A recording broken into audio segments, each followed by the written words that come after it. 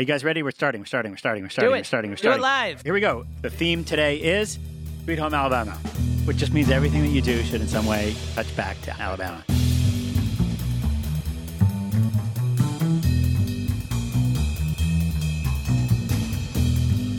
This is the Stack Exchange Podcast, episode 72, recorded Tuesday, August 2nd, 2016 at Stack Exchange headquarters in the city of Thunderstorms, New York, where more than 8 million people live in peace and enjoy the benefits of democracy, free internet Wi-Fi hotspots throughout the city, and bicycles you can rent by the hour.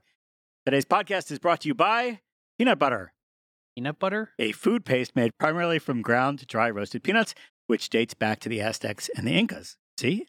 Today's podcast is also sponsored by IBM. Did you guys know that you can run Swift on the cloud? Swift, the modern, easy-to-use open-source programming language, has come to the server and is running on the cloud. Build and deploy your cloud services today with Swift at IBM. On today's podcast, the usual crew, Vice President of Community Product, Jay Hanlon. I can't believe you made the sponsor peanut butter. Good morning. Usually you joke at my joke sponsor. And VP of Engineering, David Fullerton. You know, on the subject of peanut butter, it seems kind of magic. Have you seen those machines at the store, at the grocery store, where it's literally just a jar of peanuts and then you like turn the thing and out comes peanut butter? Like, it seems like there should be more involved in making peanut butter. Like there should be, because peanuts are dry and peanut butter is moist. It makes no sense. It doesn't add up. It just doesn't add up. I can't help but remind you, as someone whose child is peanut allergic, it's like you're describing a napalm dispenser at Whole Foods to me right now. But it's like magic. You're making my brain melt. Hold on, let me try this. It's like if napalm came from little nuts that grow on trees, and then there's a machine in the grocery store that you just could make it. It just comes out. It starts as a nut, and then it comes out as a liquid. It makes no sense. My objection is not to the wonder at the creation and innovation in the manufacturing process. Okay, I don't care anymore. Let's keep going. I'm your host, Joel Spolsky. Welcome back, everyone. Also on today's podcast, special guest, Stack Overflow Engineering Manager, Matt Sherman. Hello, hello. Welcome, Matt. Welcome, Matt. Thank you. I have many favorite butters, since we're on the topic. What about almond butter? Oh, no, forget all. Just stop. I'm just going to jump to the end because, there's almond butter. It's fine. There's this soy butter thing that kids like mine eat. Yeah. They're all fine until you discover there's a thing called cookie butter. Cookie butter. Cookie butter will change your life. Is this like in the store, there's a canister of cookies and you turn it on? Cookie butter. And cookie paste comes out the bottom? That would be amazing. Cookie butter, available at your high-end specialty food stores. Trader Joe's has a number of products. Speculoos is the name for it in some cultures.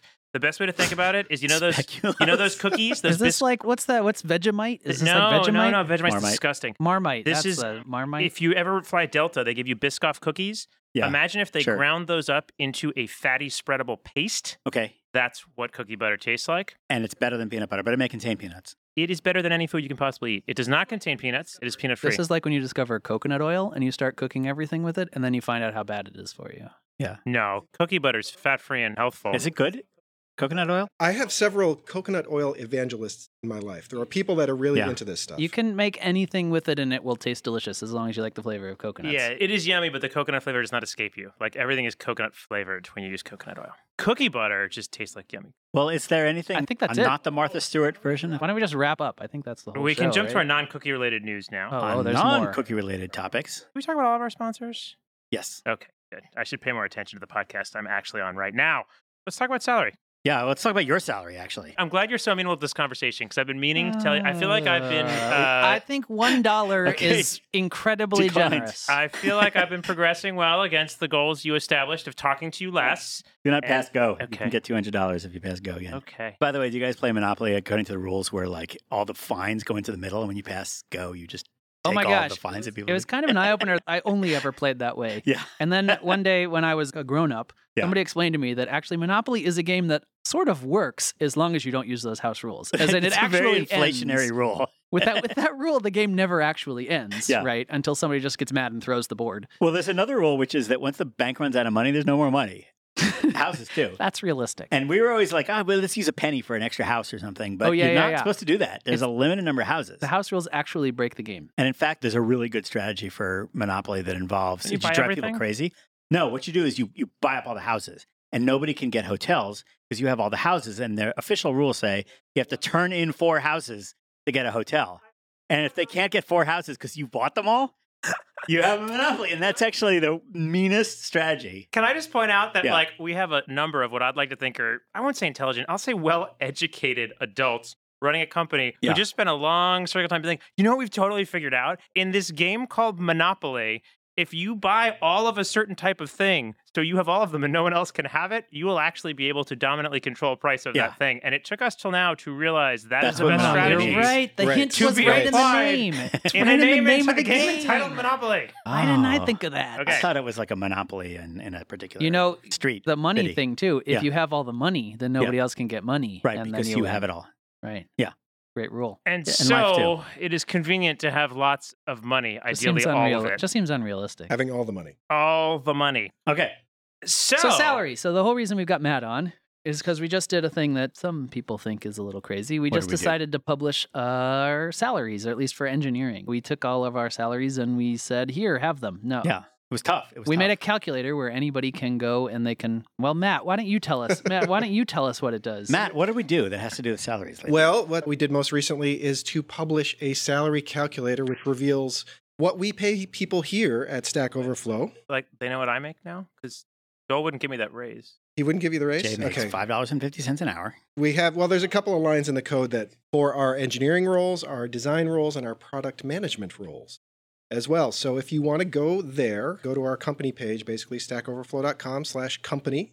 You'll see a tab there for salary. And if you would be interested in working here, or you already are, you can go in and plug in your position, your years of experience, your skill level, which is a whole conversation, and find out what we pay people in that role. Okay, well, I don't know what I think about this, but this is a terrible idea. That's a contradictory sentence. I love how quickly you go from indecision to decision. See, Joel, that's why he's quality the CEO. Stuff right there. Thank you. This is exactly why we didn't tell you until after we did it. That's why they pay Joel $9 an hour, and unlike my paltry $5.50. But wait, I want to ask you about salary. But the high level of why did you do that? What was just the catalyst for you or others, the company, kind of tossing out why don't we do this? What drove that? And then we can get back to how we came to that system. Sure. Yeah, it came out. Philosophically, we felt this way for a while. It's been a few years that we've said, employers should put salary ranges on their jobs, but mostly it was a philosophical position. Mostly we felt this is a good thing, but we didn't have... Talk more about that, employers putting salary ranges on their jobs. Yeah, it's been a feature on Stack Overflow jobs for a while. So when they put a job listing, they could hypothetically have They can describe the salary range that job pays. Yeah. Don't those, a lot of times, though, it's usually $50,000 to $150,000. Yeah, which is better than no information. But I guess so. At least it's not $8 an hour. Yeah. Yeah. So I agree. They can give themselves a lot of wiggle room in there. And the wiggle room may be the truth. It may be that the range is actually that big. It can be big. But mostly we want people to just get the information out there. We've felt that that's a good thing for a long time. But it was mostly a feeling. I've heard a complaint among recruiters that if you actually work it out, you say, all right, this is a level 3 programmer in Chicago. We know what it's going to pay. It's going to be $73,000 to $81,000 because that's the range that we have in our manual of how much we can pay for this job. Right. Then the person seeing that in the advertisement will come in and want to be at the high end. Be like, I know you can pay $81,000. Yeah. I worried about that. I was concerned early on that we would anchor people, right? Because everyone thinks No, actually, I just invented that right now. It's Jay coming in taking credit for my ideas. I'm sorry. What did you think I did other than that around here? This is interesting. That's the skill level I was referring to earlier. We're seeing, the degree to which you can repeat Joel's ideas back to him. That helps. Yeah. You know what I thought of? I'm being disruptive but now. Let's even go back one level before range, because it feels obvious once you state it from the other perspective. But why don't employers forget the ranges? Let's say you've just got a role and you're going to pay $82,000 for it, yes, right, or whatever. I'm making up a number. It actually seems kind of rare that a job listing has a salary on it. It is pretty rare. On our jobs, last time I looked, it was less than 20%. Why do we think that is? Because that's not us. That's the same if you go to any other site, which you shouldn't. You should use ours. But why do you think employers generally don't want to put a salary on something? Well, I have my own theories about it, which I think are reasonable theories, which is that it is a negotiating advantage not to reveal that. Looked at from a negotiating perspective, there's not much upside for the employer to put that information out there. Now, I think that's a naive perspective. I don't think it's a big enough. But we know that they get more applicants. Wait, sorry, did I just jump? You're jumping ahead. But that's the punchline. That's the good answer. Joel's digging up the lead, man. No, that's fine. Yeah, it's a naive thing to think that, okay, yes, I don't want to give away the salary information. I want to have all the power in the negotiation because they don't even know where to start, which is reasonable to think, but that's kind of only true in a non-competitive world. If there were not other employers in the world, that might make sense, but there are other employers in the world. And the place to see the other employers that you're being compared to is on a job board like ours. So we decided to figure out, we being our data science team in this case, figure out, is this actually true? Do we think salaries help? Do they hurt? To what degree? So our data science team decided to do an experiment where they ran job ads on Stack Overflow in the right-hand sidebar. You'll see advertisements for jobs. They wondered if it would make a difference, so they did a rigorous test, an A/B test. They ran the same jobs with and without the salary indication. And the top line result is that on average, they get 75% more clicks by having the salary on there, which is huge. A very large number. Insane. Yes, it's a crazy number. We never get any kind of results. Have we run like any job ad experiment that had higher results than that? Not that I'm aware of. I'd have to ask the data team, but I know mostly what I hear from them is on the order of 20 or 30%, which is a huge success. We changed something from orange to green and green to orange. We've done some changes, yeah. The 30%, I don't think we've ever done anything that's gotten 75%. No, that's ridiculous. No. People like dollar signs, by the way. They see the dollar signs in their eyes. So there's like, interesting things. Right. So some of it. I think you're thinking of what Donald Duck likes and how he behaves when he sees money. No, I think that's part of it. Because I think that's part of it. Because look, in the study, just splitting the same data, we looked at it and we said, well, is that just because, so there's a couple things. So one, is that just because the jobs that happen to advertise salary are better? Selection bias, you're likely to put it if you have a higher salary. So we control salary. for that by showing the exact same jobs with and without salary. Yeah, right. That's one thing. But then it may be, well, how biased is this towards jobs with high salary? Do they get more clicks? And yes, the jobs with higher salary got more clicks, but even the ones with low salaries still got more clicks. And then what I thought was the most interesting piece was well, okay, what does this do in the same job ad if some of the jobs have salary and some don't? Does that mean we're just stealing clicks from the jobs that don't have salary? And the answer was no. In fact, if one of the jobs in the ad has a salary, all of the jobs get more clicks. The salary gets the attention to that place, and then everything does. There's an interesting, going back to so this bears out what you might guess, which is providing more information gets more of the right people interested. Yeah. But back to why doesn't every recruiter or other person assume that and get to that? I almost think it's there's a thing you can observe and a thing you can't, which is you can see when putting a salary out results in some conflict over salary, which is someone won't take less even though they're making less now. You can see that you're paying more than you would have maybe had to. Yeah. Right. But what you can't see is all the people who never consider your ad due to a dearth of information or who would apply with more information. There's actually, and one thing I think, so a lot of tech companies just sort of pay market rates and the recruiters are kind of used to doing that. They're sort of I don't have to tell you that it's about $86,000 in this market for that kind of thing. Right. That's what it is. That's what it's going to be. And that's the way they perceive it. And what they're not aware of is a lot of other job listings that are out there that are expecting to pay ridiculously lower than market rates. If you're out there with a market rate job that's, let's say, $85,000 for a market, you're probably not aware that there's somebody out there trying to hire developers for $32,000. I don't know who. It could be a ripoff. It could be a startup that's completely unrealistic. It could be an international outsourcing company. It could be, I don't know. Someone who does something so inspiring, people would work there for free. And right. They consider that number just extra. The Nebraska Department of Forestry. Somebody thinks they can build a Facebook clone for $400. Right. In a weekend, just to prove a point on Hacker News. And I think a lot of job seekers have been actually burnt by that, where they start to delve into the job and all of a sudden they discover that it's no matter how much they like it, it plans to pay radically underpay. You get all the way to the end of the interview process, and then you find out, wait, what's the offer? It's a super critical piece of information. Yeah. It's you're you're going to adopt a pet, and you're all right, and you're it has to be this big, and it can't weigh more than this, and it has to cost less than this, and then they're congratulations, and it's an alligator or a wild ferret, and you're I just assumed it was a kitten or a puppy, and it would have been really useful up front. That critical input. Yes, absolutely. Yeah. What other ads have you seen in the back of comic books that are ripoffs? I keep trying to draw the one with 100 magnets. They're so small. Those magnets are so tiny. Two things I want to point out. One is those glasses don't help you see through skin at all. X-ray specs. No. And the second is it turns out even if you just grab a crayon on your finger and scroll on a piece of paper, they will tell you drew the turtle and the pirate perfectly, and you can still attend their art school. So I just want to warn you. Can go to art school. It's like those people in the mall who are you could be a model. Just sign up for these. Just sign up for these pictures. You need to buy some headshots, it only takes $700 to get your headshots done, and then we'll represent you. So this is essentially what's going on with job listing. And if you're a legit player, you may not realize just how much of this shenanigans are going on, and you may not realize that people just really kind of want to hear what the salary range is so that they know if just it's even show me something this isn't a waste of my time. Well, the other side of it, I think, is that there are a lot of people that are, for whatever reason, maybe they're in public sector or something like that, and they're making not only are they making less than they could be making somewhere else, but they don't even realize just how much some of these companies are offering these days. And when they see those numbers, they may say, you know what, I thought I was satisfied with the salary that I'm making, but it never occurred to me that I could literally be making double. Down the street or in San Francisco or whatever the case may be. That's another thing that putting the salary out there can accomplish. Yeah. So the other thing we looked at before we did the experiment was the survey, the developer survey we ran in January and released. Oh, that had March a bunch or April. of salary data too, right? Well, that has a bunch of salary data, but also that's when we ask people what are the most important factors when considering a job.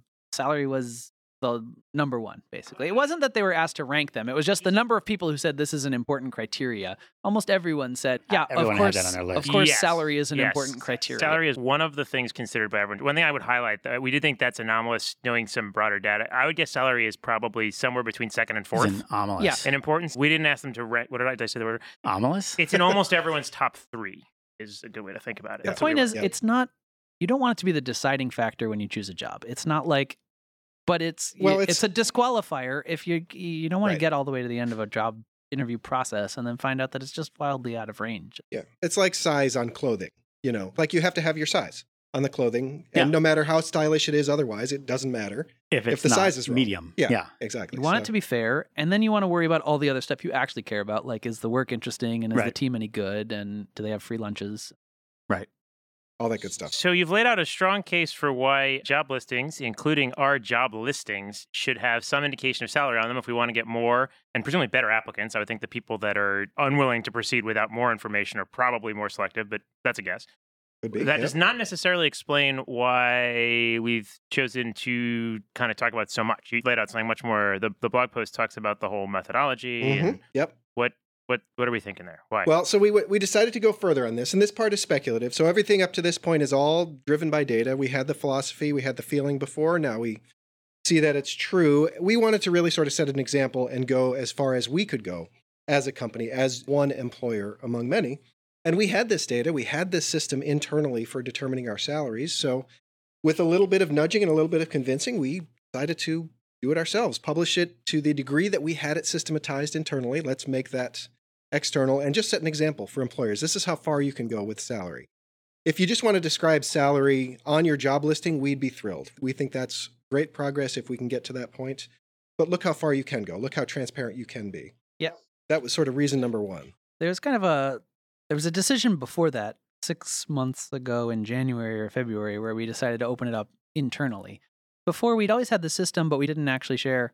Oh, no, it was even before that. We did it last year. It's been a while now. You're right. It was January of last year. We made it open internally so people could see what the salary numbers were inside. They could go on them. And I was a little bit afraid when I did that. I was like, what's going to happen? Or what are people going to do? It's like, am I just going to get into a bunch of arguments where people are like, I'm here and I want to be here? And that's a very typical concern, not just within. So what you were feeling there, I think everybody feels, including recruiters, including HR people. My hope and our hope was that after you do it, it gets a lot less scary and it gets a lot more normal. So it gets less scary. I think it also helps. You've got to have a system and an explanation for how you arrive at the numbers you do. Because, and I think a lot of companies don't. It's just kind of gut. And they're like, well, I like you and you seem like you get a lot done, so I'm giving you a raise. There's always an element of negotiation. Like for me, it would drive me crazy when I saw that it was sort of considered standard practice for every position to have a range of possible salaries. And they never really said, how do you get to the top of the range versus the bottom of the range? But obviously the answer was you negotiated better. And I thought that's frustrating, first of all, because developers don't want to be negotiators. They don't think that that's their core skill. They don't believe that it's fair for the tough negotiators to get better salaries. That usually results in poor results for minorities and women for no reason that you want other than, hey, listen, we built a system whereby if you come and beat me up for a higher salary, I will give you a higher salary. And then you're guaranteed to get beaten up for a higher salary because that's what you're paying for. That's fair. You are actually you're literally paying people monetarily to come tell you I would it. like a higher salary. That's true. To your point, though, when basically the likely drivers of salary are some combination of negotiation, like politics, how well you like self-promote, right. and then the ultimate negotiation, like the way you get, like having worked in finance, the way you get repriced in finance if your responsibilities have grown dramatically is you move. You quit a job and go to another job. You get prepared to move, and then ideally, if you don't want to move, you don't have to. They'll match it, but even negotiation is nothing compared to it. Right, it's a disaster. You do not want to incentivize any of that. But I think part of the problem baked into all that is the reason they don't want to be more transparent is the system is too qualitative. It's too loose. It's too personality based. Mm-hmm. Yeah. And so to your point about what you worry about is my whole rule with people is I'd say, like, if I were you, I wouldn't talk to other people about your salary. And it wasn't because I was trying to hide how we're cheating. In that world where salaries or compensation is overly qualitative, what happens when two people share salaries that are not identical is they're both walk away like less happy, which is one person thought they had upside and discover they don't because they make more than someone else, and they also discover the world is less fair or predictable in some ways than they thought. I don't think they care about but one that. person feels totally screwed. Oh yeah, that person is just getting ripped off. And the key there is you can only break all those problems if you believe there's a system that most people will look at, and they may often go, well, I thought I was a little higher or lower, but most people will go, I understand your methodology. It seems fair, and your assessment of me doesn't seem crazy. Right. Or and that's hard. Subjunctive. The subjunctive clause makes payment really complex. Subjunctive. Sorry. Pluperfect. Can we say pluperfect? Pluperfect. I was hoping I'd get to today. So, have I told my pluperfect joke? Do you have a pluperfect joke? I don't mean to cut you off, Matt, but if you have a pluperfect joke, I don't know when we'll have a door open for this again. You really haven't heard this one? There's a fish you can only get in Boston, and it's called the scrod. The famous fish you can get in restaurants, and it's like a white fish of some flounder. sort. Yeah, it's called scrod. And a businessman flies up to Boston, gets off the plane, goes out in the airport, jumps into a taxi, and says, "Take me someplace where I can get scrod." And the taxi driver laughs and says, "Ha! First time I ever heard that in the third person past pluperfect." How many people do we think got? I haven't told that on this podcast before. So for our linguist audience out there, you're welcome.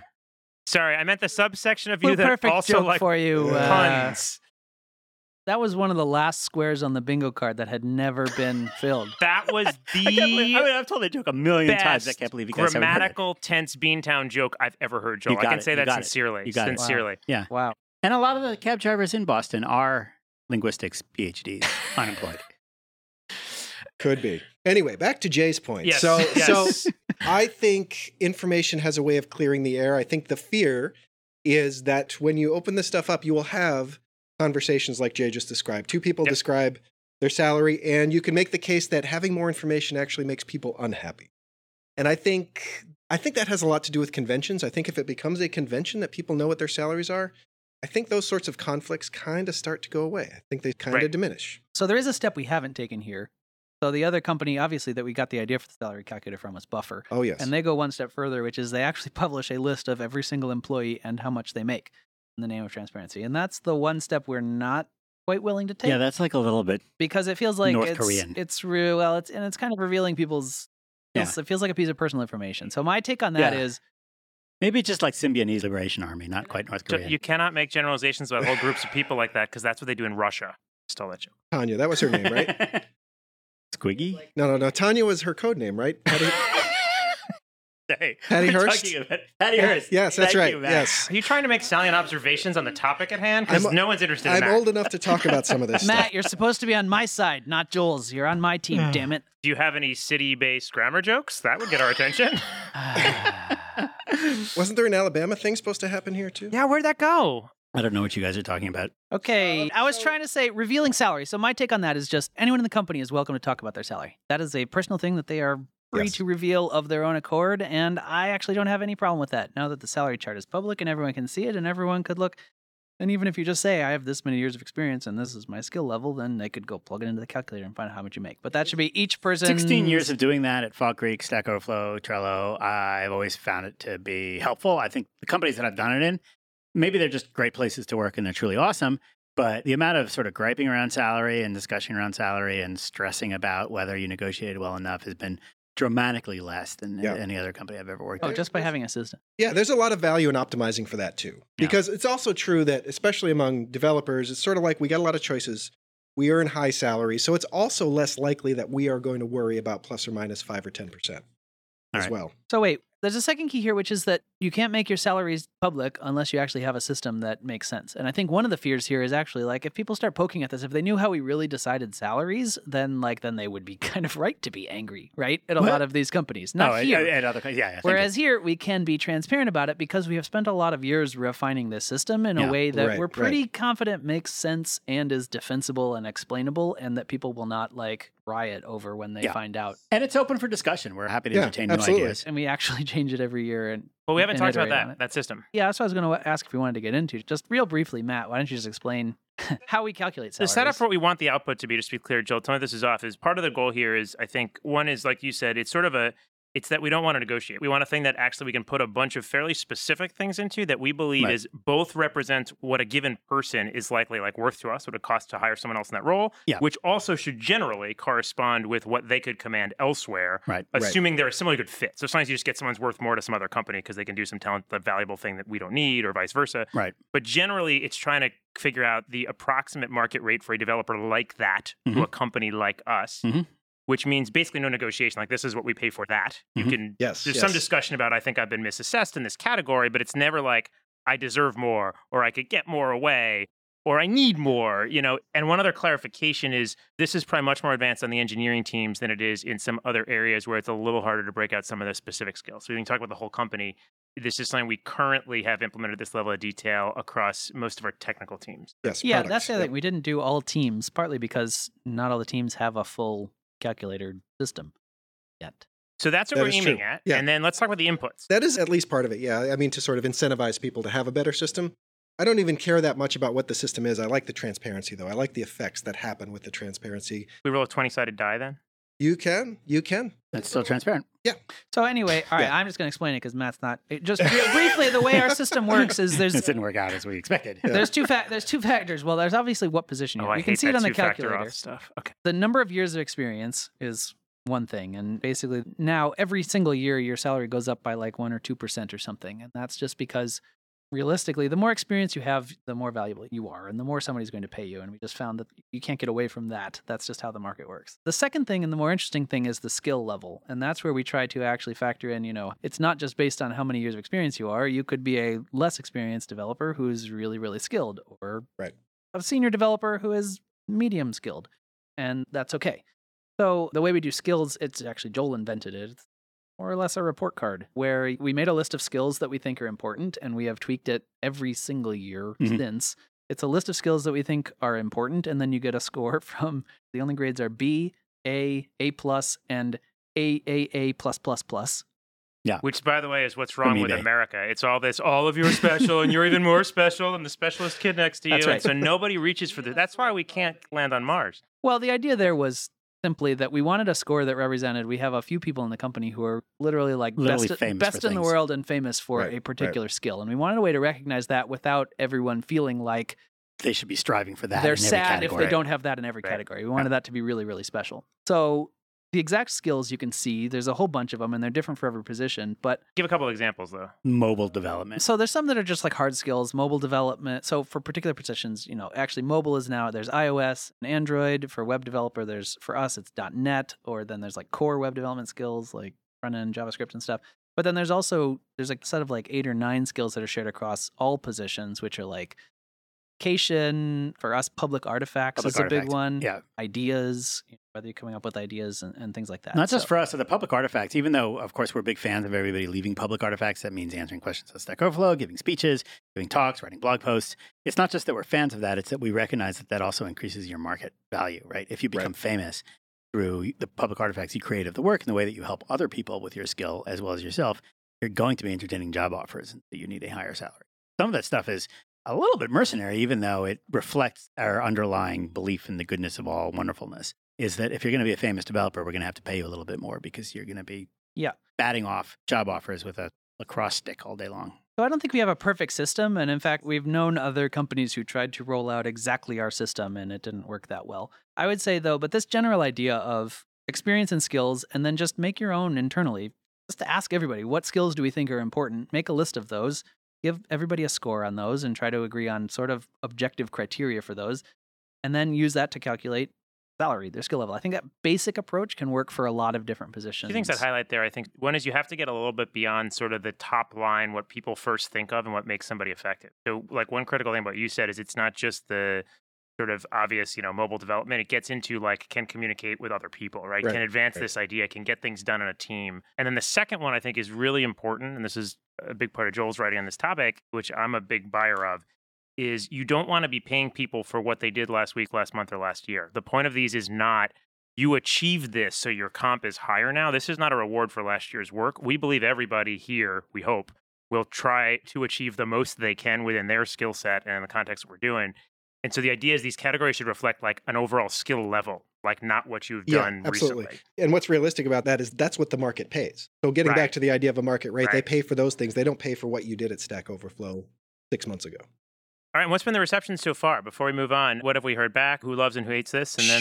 Sure. It's been good. The place I was looking for reaction on this was honestly Hacker News comments and Reddit comments, because that's the audience, and that's where it would hit. We can make Reddit happy. Yeah, it's a good place. We can make anybody happy. Yeah, it's the best way to learn how you are stupid and what you have done wrong. Right. That is excellent constructive feedback. And the other thing that you should have done instead, yes. No, it was great. We got quite a lot of traffic on the blog post and the calendar. The comments were pretty universally positive that we had done this, and they were fairly evenly split between us paying too much and us paying too little.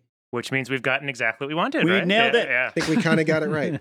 We've achieved market rate. But I think based on those discussions that I saw, I think it clarified and got rid of a lot of mythology around what people make, because everybody knows a guy who knows a guy that makes $300,000 at Google. Yeah. And this sort of dispels with that a little bit, I think, by having this, be clear. And you just wish, that's where I do wish a lot more companies would do this, because if it were just public and, then the market rates would just be so much more, I don't know, less secretive and made up, and we could just understand, what's a decent rate, and we could decide, do we want to pay a little bit more than that because we're extra desperate, or do we want to pay a little bit less than that? But at least it's like, let's just have an open discussion about this instead of everyone kind of being so secretive about it. Right. And you start from a benchmark, right? We've basically taken the position that we want to make sure we are paying market rates so you don't give up money to come here. And then what we believe we are doing is offering much, much, much better benefit packages. And hopefully we strive, and I would argue, provide a better, more fulfilling place to work. And a better CEO, really, when it comes down to it. Right. That is also, Joe said that's the only thing it takes to mention that. And we just close them. And we could actually pay that 30% thing you mentioned, and it would still work. Can I have that raise we talked about earlier? I wanted to bring that back. Okay, should we move on to... Yeah, next subject. Yeah, we got a few more things. Yeah. So... Thank you, Matt. Thank you, Matt Sherman. Thank you. Jill, do you have a 1-minute tech review for us? Oh, you want me to do that now? 1-minute tech review? Yeah, go. We're eagerly awaiting. First of all, hold on. I want to talk about your last one. Oh, I'm sorry. We have a follow-up item. It was Wallcat, and Wallcat is amazing. All right, I'm going to tell you about Wallcat. I liked the idea. Wallcat was you install it and you get a new wallpaper every day. Yep. I installed it. Mm-hmm. David wanted to love this. He wanted to love it. I got an ugly wallpaper that I didn't like, but I was like, it's okay. It'll change tomorrow. Wait till tomorrow. It didn't change tomorrow. And then I got frustrated and uninstalled it. Okay, wait. You don't know how to Sorry, just to be clear, they offer internet or they something. offer They have one exactly feature. 2 services. One is a beautiful background, and 2 is that it changes every day. Yeah. And they literally failed at the only 2 things they promised. I feel betrayed. So try to do better this time and give us your new 1-minute review. Go. Do you have Linux or something, David? I got a Mac. You can see it right in front of you. I got the same thing you do. Is it running Linux? Okay, today's do better this time. Review is Google Flights. Google Flights. Tell us a little bit what Google Flights do. Flights. Okay, this is amazing. You can search for flights. It's super fast. And the nice thing about it, if you haven't tried it, is each of the drop downs shows you the amount of money you would pay if you chose something different from that drop down. So if you set yourself up for a trip from New York to Los Angeles for next weekend, you can actually go click on the little date drop down, and it will show you for every single day how much you would be paying if you were flying on that day.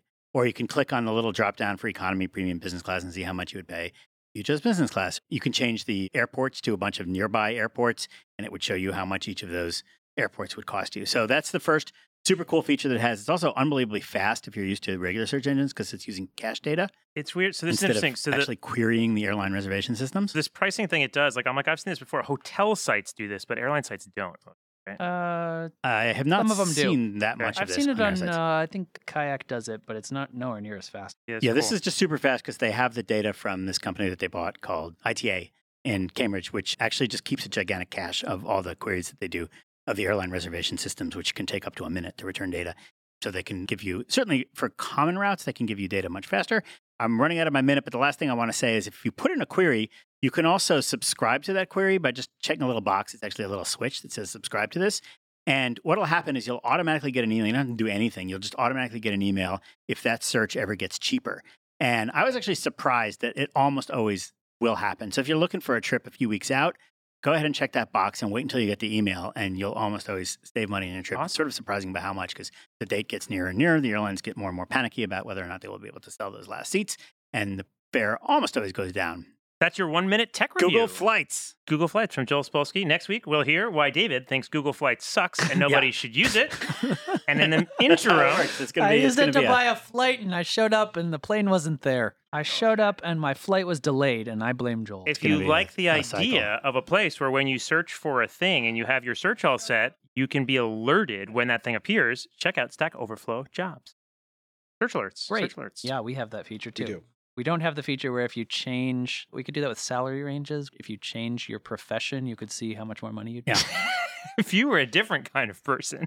Related to Google Flights, but not connected. When you're searching for either complicated destinations or you're really trying to save money, compare the one-way flight in each direction, because a lot of times you can either save money or get sort of more convenience if you actually switch airlines in the middle. So rather than just buying a round trip on the same airline, sometimes you'll just get, better flights or more convenient flights or something if you buy 2 one-ways. There's Not like some always. company that tests that as a service. Yeah. Like you can use them and they will like create the leg thing, and then I assume they take some spread somewhere. Yeah, if you're just willing to sort of futz around, you can almost always find slightly better ways of doing things. If you're willing to use slightly different airports, go into Heathrow, come out of Gatwick. This is actually, sorry, we're way over our 1 minute tech review, but this is actually the thing that drives me crazy about buying flights. Yeah, the more time you spend on it, the It's lower that you can fare spend you an get. infinite amount of time Yeah. trying to get it to be cheaper. To be fair, for people and then that it's travel also a lot, it's also an infinite amount of time because tomorrow it might be cheaper. Yeah. Or the next day. And so the alert, I guess, would help. But then you get the alert and you're like, it went down this much in a week. Should I wait another week or should I buy this right now? And the whole thing is just so there's a lot of gaming opaque the system and gameable and frustrating. Just to put it in perspective, there are a lot of people who pretty much fly business class everywhere because they have learned enough about the system and they spend enough time, invest enough time in understanding all the frequent flyer programs and all the crazy credit card options. And they have just figured out how to pretty much go business class for the price of economy. So Vote Bernie Sanders. vote Bernie Sanders. That was my That takeaway. system is rigged. All right. Are we going to talk about the thing, the reputation? Reputation. People who want reputation a lot. You want to talk about that? Sure. Let's talk about it for 3 minutes. And I just want to say on the podcast right now that if you have kids listening to this show, you're crazy. But in the following conversation, we're going to use a word which colloquially means a person that engages in the world's oldest profession. We're going to talk about rep ladies of the evening. Is that correct? That is correct. Okay. I'm like, that is not better. So if Just you worse. do not want to hear that word, turn it off now. Thank you. So rep whores. Rep whores. We're not going to use that word anymore. Yeah. So the long and the short of it is, I guess, in the past, we've had a lot of, I think, valid conversations on site about we've got a reinforcement system, right? There's a feedback loop where you do a good thing, you help a person, you get a thing You get that reputation. says, yeah, great job, you did awesome. It actually helps somebody and you get reputation, unlocks Yeah. privileges, makes you feel good.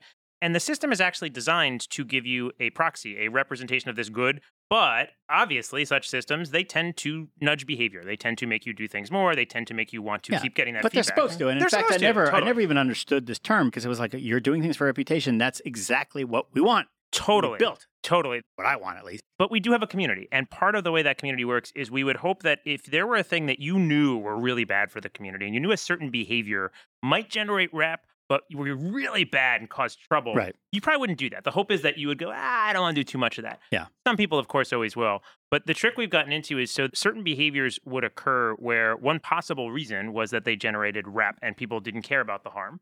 One other possible reason is people just didn't know that they were doing something bad. And it's probably both. Like, to be clear, like there is a problem with people doing certain things. People certainly will optimize for any feedback system. And so there were perfectly legitimate conversations. So what's an example of the kind of thing people think is bad? A bad thing So done just to get I rep? think it was just answering questions that are not good questions. yeah, so let me give an example, right? Someone asks a question that is clearly not supposed to be here for some reason, right? So there's a question asked and it is off topic for Stack Overflow for some reason, and it doesn't belong there. Now, if you answer that question prior to it being closed and people upvote your answer, you will get rep. And assuming that question isn't outright deleted, like so if it's not wildly off topic, you keep that rep. And that's deliberate because sometimes what's allowed changes over time. And we don't want every time like we close something because it's not allowed anymore, everyone loses all their rep.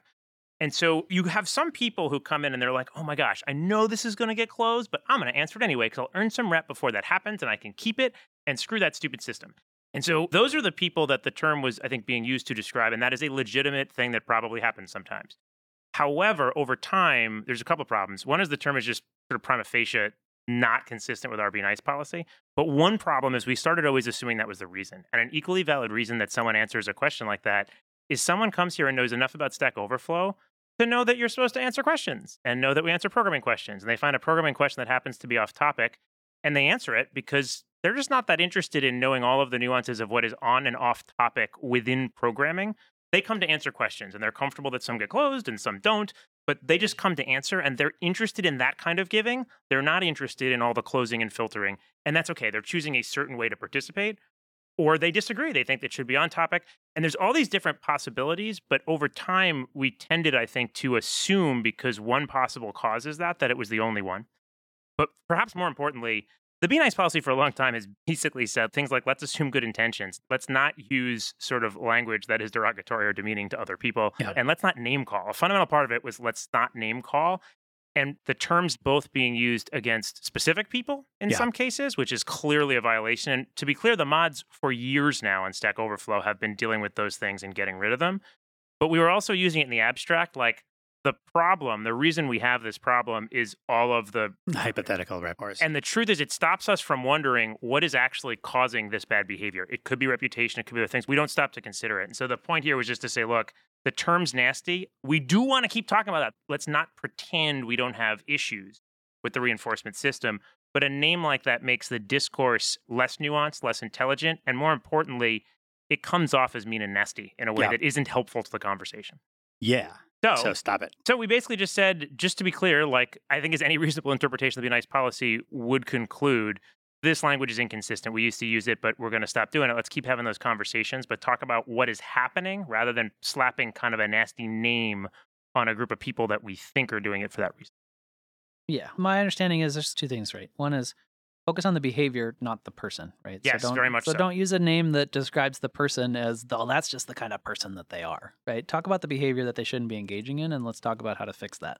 And then the second thing is, like, it's just a nasty name. Like, let's just come up with something better for this that describes the problem, not... Yeah, and I think the behavior versus person thing results in, like, a super... This is in the post we talked about, but like it's called the actor-observer bias or something, or actor-observer or something, which is basically like if you're on the road and you see the guy in front of you like swerve their car twice, you're like, oh my God, that guy's a terrible driver. He's probably drunk. Maybe he's texting. Who knows? Yeah. I was going to use a mean word, but I won't because we don't like to do that. But you judge that person as a bad kind of person who's probably engaging in irresponsible life behavior that is causing them to swerve that way. They're a bad person. Right. When in fact, like then someday I swerved my car, and I know why I swerved my car. I thought I saw a Pokemon in the road, and I was trying to not hit him. Not hit the Pokemon. My kid finally got what they were aiming at the back of my head to stick to my head. Yeah. And in your situation... These are both real examples from Jay's life. But that's where, like on Stack Overflow, we keep seeing is like, I would never do anything for rep. I only do it to help people. I use the rep to measure that. But these jerks are doing it only for rep. Is that same thing where, like, we're always assuming they're the bad kind of person instead of looking at what's the situation that's causing it. And it could be the rep system. Sure. Just talk it out. So, by the way, one thing which I feel is true is that Stack Overflow can be described as sort of a system whereby people ask questions and get answers.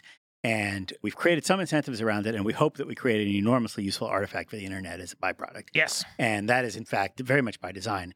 However, sometimes the artifact is not created, and that doesn't necessarily mean that the whole project is wrong or that everybody is doing something that's not creating a beautiful artifact for the internet. We do want to create good and useful artifacts for the internet. However, sometimes there will be other activities that take place in addition.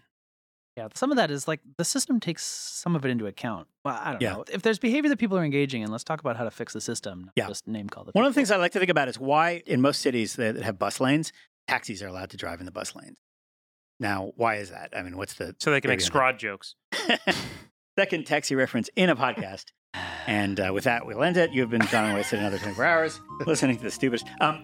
Sorry, no, I think the reason is that if you leave taxis as sort of an alternative that's available, you encourage mass transportation, essentially. In other words, you have to slightly privilege taxis so that people will leave their cars at home, so that at least they still have the kind of backup emergency plan of using a taxi. They don't always have to take a bus.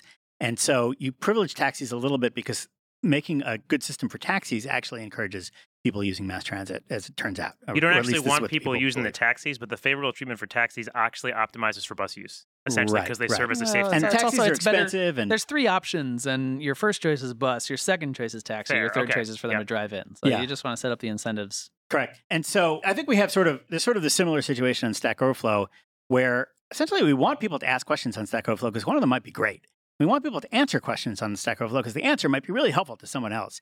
And we want them to sort of vote up, and we want this behavior to go on. And we don't want to actually like really crack down on people and say, don't even think of asking a question if you're not absolutely positive that it's going to be massively useful to the internet as a whole. We actually want people to feel a little bit free, even if that means that some of the questions that are asked on Stack Overflow end up just getting shut down and maybe even bothering some of the advanced users. Because it's like we have to, just the very fact that you have that concept of asking a question on Stack Overflow is ultimately going to generate more people to feel more safe about asking questions on Stack Overflow, including the good ones that we I agree want. 100%, but one thing I'd say there is we have an obligation too. So you're totally right that we don't like, for the most part, all these solutions that are like, how do we stop people from asking most of their questions? Right. Because we need that coming in. Right. But I do think, to your point about the power users, we have to recognize too, we do have, a group of people, a large group, who are working their butts off to help other people. And the extent to which we allow too many bad questions and noise to get in their way undermines their satisfaction and their Absolutely. And so there is a sort of a balancing act. We have an obligation, if we want to say we really want to make sure people can try their questions that are close to likely being right,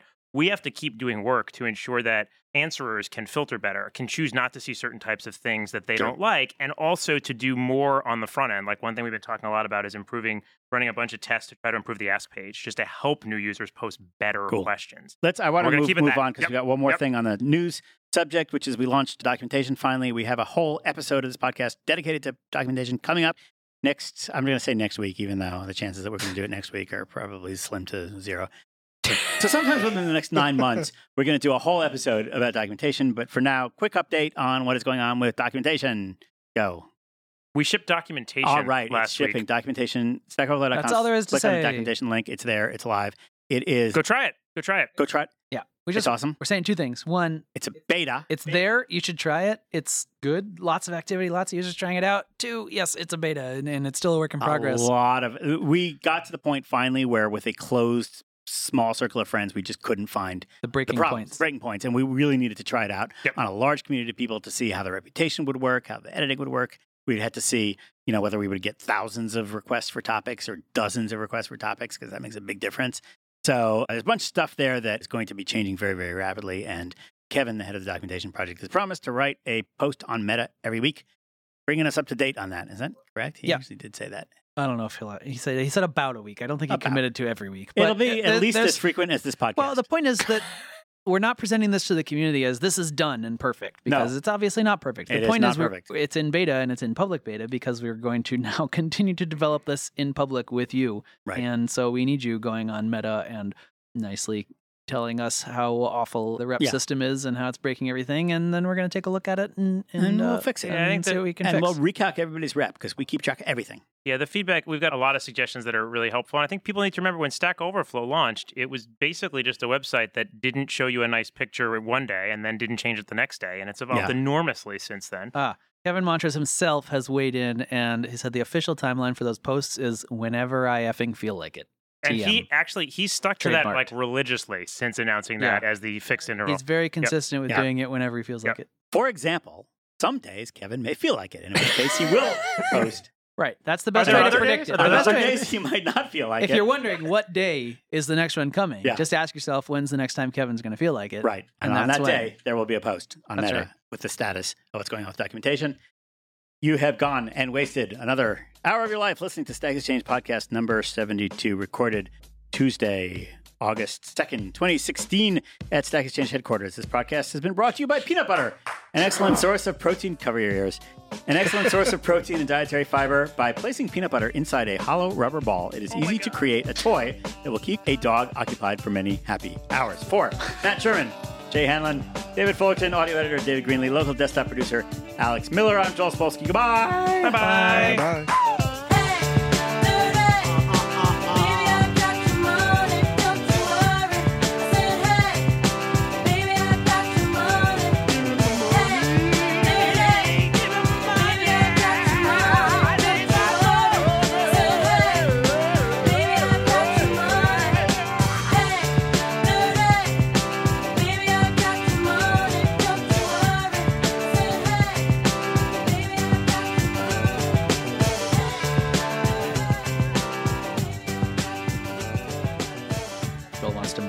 No. Finish your thing. The reason I was doing a hand signal to move on was like, let's finish that thing. Oh, okay. And then we'll move on. I'm teaching them the hand signals. Like when my wife says, "Why did you kick me under the table?" You're not listening to the part where there's the machine. There's a churner. You press it and it churns peanuts into peanut butter. I assume it's churning. I can't see what it's doing inside. The death dispenser? Yeah.